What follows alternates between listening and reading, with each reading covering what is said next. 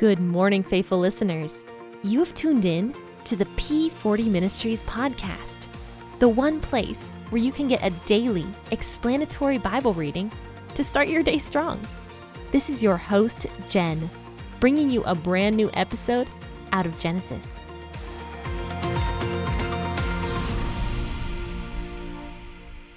Happy Monday, friends and faithful listeners. Thank you for tuning in to the P40 Ministries podcast. This is your host, Jen, and we will be talking about Genesis chapter 34 today and finish out this chapter. Now, I'll do a quick recap before we start. On Friday, we talked about the beginning half of Genesis chapter 34, where Dinah was raped by this man named Shechem.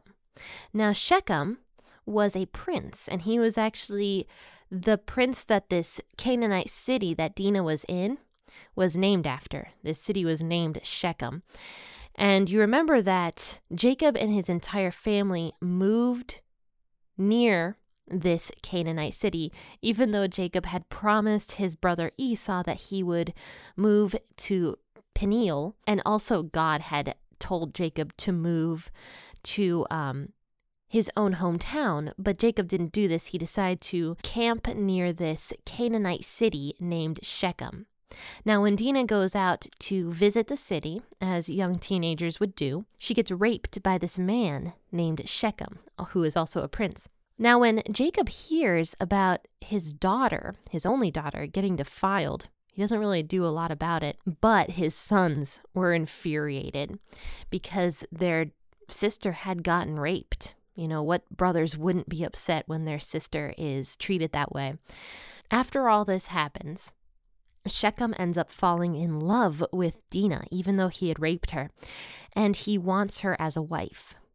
So he goes to Jacob's family with his father Hamor, and they go and try to make out a deal with Jacob and his family. You remember that Jacob was a very wealthy and rich man, so having him as an ally would have proved beneficial for this Canaanite city. So they wanted him to be an ally to them and trade in the land and live in the land, and also to intermarry. So Shechem wanted Dinah as a wife, and he said in trade, he would not only pay a hefty dowry for her, but also the Canaanite women could marry some of Jacob's sons and vice versa. So they would be intermarrying and they would all become one people, is what Hamor and Shechem hoped at least. Now this ends up actually offending Jacob's family even more than not saying anything, because first off, this man who had just raped their sister comes and tries to act like everything's okay. He doesn't apologize for his actions, but he almost acts like Dinah is some sort of a bargaining chip or a possession that can just be owned. So he ends up offending Jacob's sons even more. So now let's read verses 13 through 31, and we will finish out this chapter and talk about what these brothers do to Shechem and Hamor. As always, I will be reading out of the W.E.B. version of the Bible. The sons of Jacob answered Shechem and Hamor, his father, with deceit when they spoke, because he had defiled Dinah, their sister.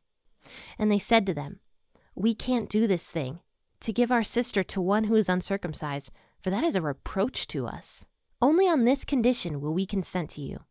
If you will be as we are, that every male of you be circumcised, then we will give our daughters to you, and we will take your daughters to us, and we will dwell with you, and we will become one people. But if you will not listen to us and be circumcised, then we will take our sister, and we will be gone." Their words pleased Hamor and Shechem, Hamor's son. The young man didn't wait to do this thing, because he had delight in Jacob's daughter, and he was honored above all the house of his father. Hamor and Shechem, his son, came to the gate of their city, and talked with the men of their city, saying, "These men are peaceful with us. Therefore let them live in the land and trade in it. For behold, the land is large enough for them. Let's take their daughters to us for wives, and let's give them our daughters. Only on this condition will the men consent to us and live with us, to become one people, if every male among us is circumcised, as they are circumcised. Won't their livestock and their possessions and all their animals be ours? Only let's give our consent to them, and they will dwell with us." All who went out of the gate of that city listened to Hamor and to Shechem his son, and every male was circumcised, all who went out of the gate of his city. On the third day, when they were sore, 2 of Jacob's sons, Simeon and Levi, Dinah's brothers, each took his sword, came upon the unsuspecting city, and killed all the males. They killed Hamor and Shechem his son with the edge of the sword, and they took Dinah out of Shechem's house and went away. Jacob's sons came on the dead and plundered the city because they had defiled their sister. They took their flocks, their herds, their donkeys, that which was in the city, that which was in the field, and all their wealth. They even took captive all their little ones and their wives, and took as plunder everything that was in the house. Jacob said to Simeon and Levi, "You have troubled me, to make me odious to the inhabitants of the land, among the Canaanites and the Perizzites. I am few in number. They will gather themselves together against me and strike me, and I will be destroyed, I and my house." They said, "Should he deal with our sister as with a prostitute?" I find this chapter to be one of the most disturbing in all of Genesis. This is something that's in the Bible to just show us how messed up people really are. I think even the ones that God uses. So in verse 13, after Hamor and Shechem make this whole spiel to Jacob and his sons, the sons decide to answer Shechem and say to him, like, "Look, we are not going to give Dinah to you because you are uncircumcised." And that is something that is a reproach to us, is what they say. So we cannot give Dinah to you because all of you guys are uncircumcised. But if you guys get circumcised, and they were talking very deceitfully here, they say, if you guys all get circumcised, then we will do exactly as you say. We will trade with you. We will live with you.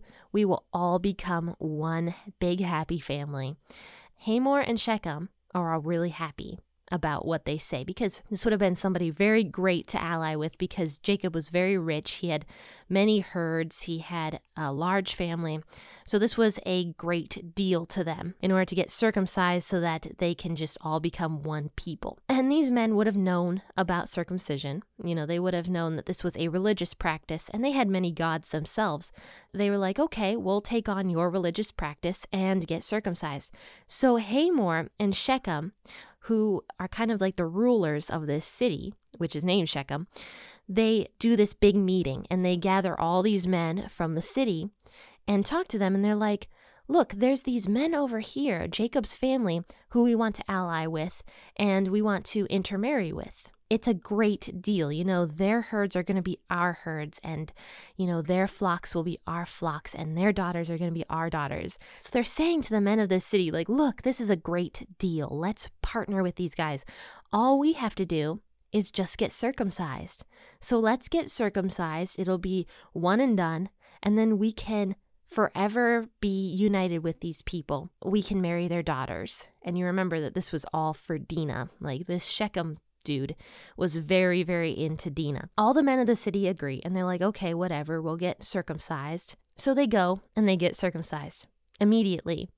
And this was probably something that Jacob's sons didn't quite expect, I'm going to guess, because circumcision is a tough thing, especially if you're a full-grown man. Like, that is something that is just going to be absolutely horrible to do. Probably Jacob's sons did not expect this hearty of a response to this self-mutilation.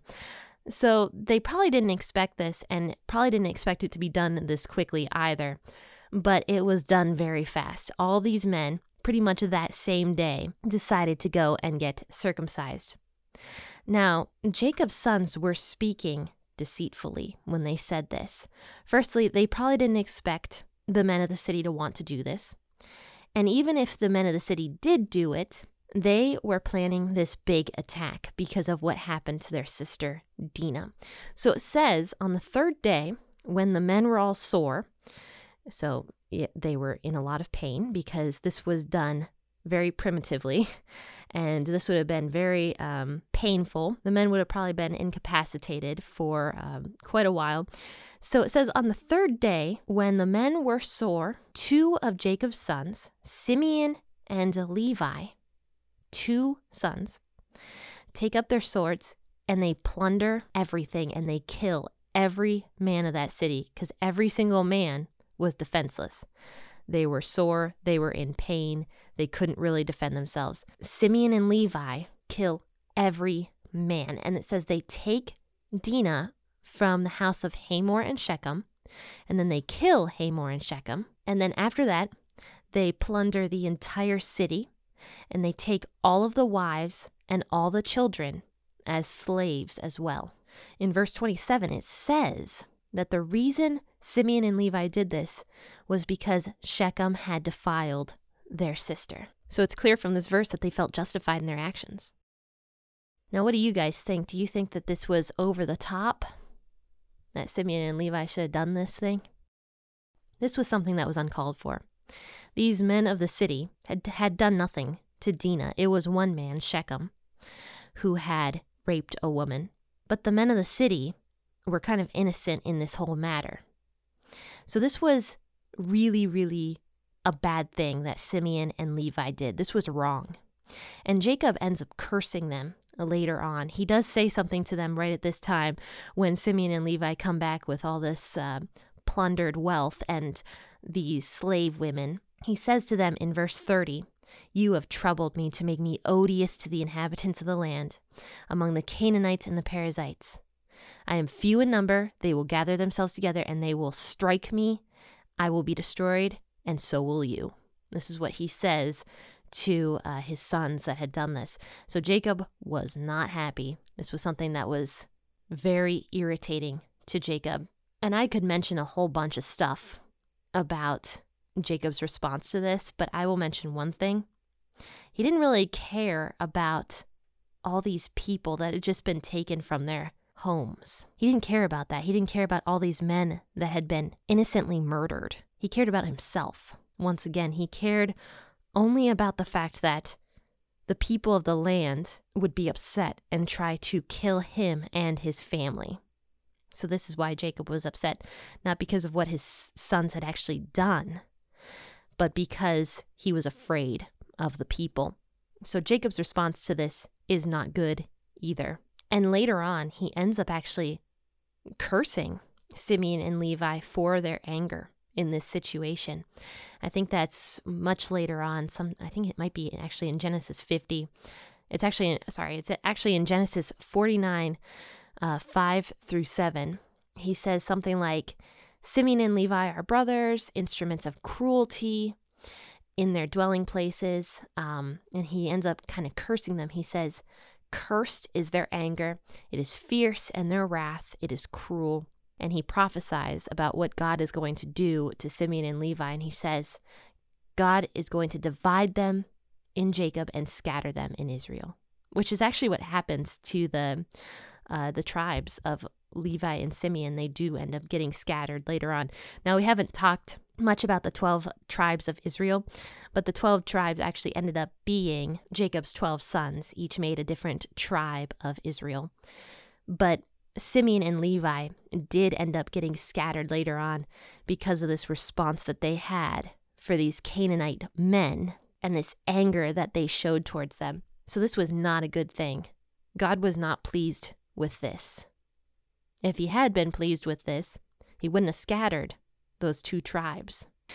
On top of this, God clearly says in the Bible later on that vengeance is his. He never wants us to take revenge on people because it always turns out poorly. Turns out like this. So Simeon's and Levi's anger in this situation was not justified. Yes, they could have been upset over their sister being raped, but they did not have to take this kind of measure. They didn't have to rip children and women from their homes and make them slaves. They didn't have to do any of that. That was uncalled for and ridiculous. But in answer to what Jacob says to them, Simeon and Levi say in verse 31, "Should Shechem deal with our sister as with a prostitute?" So they get into an argument with their dad. Jacob is infuriated at them for doing this, yells at them, says that now he is going to be a target. He has a target on his back because of what his sons have done. And all they say is, should he be allowed to treat our sister as a prostitute? And that's the end of that chapter. We don't know what happens after this to all those women and children. We don't know what happens to Simeon and Levi. Like, this is kind of the end of that story. So why is this in the Bible? Because God uses sinful people all the time. There is nobody on this earth who is perfect. Absolutely nobody. Except for Jesus. He was the only one that was perfect. I mean, Jacob was definitely a sinful person. He was somebody who could not control his family. Very clearly had lots of issues with favoritism and stuff like that. So yes, there was a lot of issues with Jacob and with his family, but God chose this family to be the ancestors of Jesus himself. God used this family with all their problems and with all their mess, and it just shows God's mercy and God's love for all of humanity, even in situations like this. Also shows how just God is as well. I want to mention that because God does deal with this in one way or another. He does deal with this. God sees all. God uses sinful people, but God does deal fairly with those who have been sinful or mistreated or anything else, because God is a just God. So this was the end of Genesis chapter 34. Hope you enjoyed this episode, though this wasn't the most pleasant story in all of the Bible. But if you did enjoy some of the content here today, I ask that you not only rate this podcast 5 stars from whatever platform you are listening on, but also share it on your social media platforms. Share it, spread the gospel, spread the good news, because that is why we are here. We are here to not only listen to the Bible together and to learn about the content of the Bible, but also to share it to other people. Sharing it on your social media platforms is an excellent way to spread the gospel, because we are doing nothing but talking about the Bible here at P40 Ministries. Now, faithful listeners, I'm going to ask all of you that you stay nice and warm, toasty and cozy, that you have a wonderful rest of your week. Happy listening, and God bless.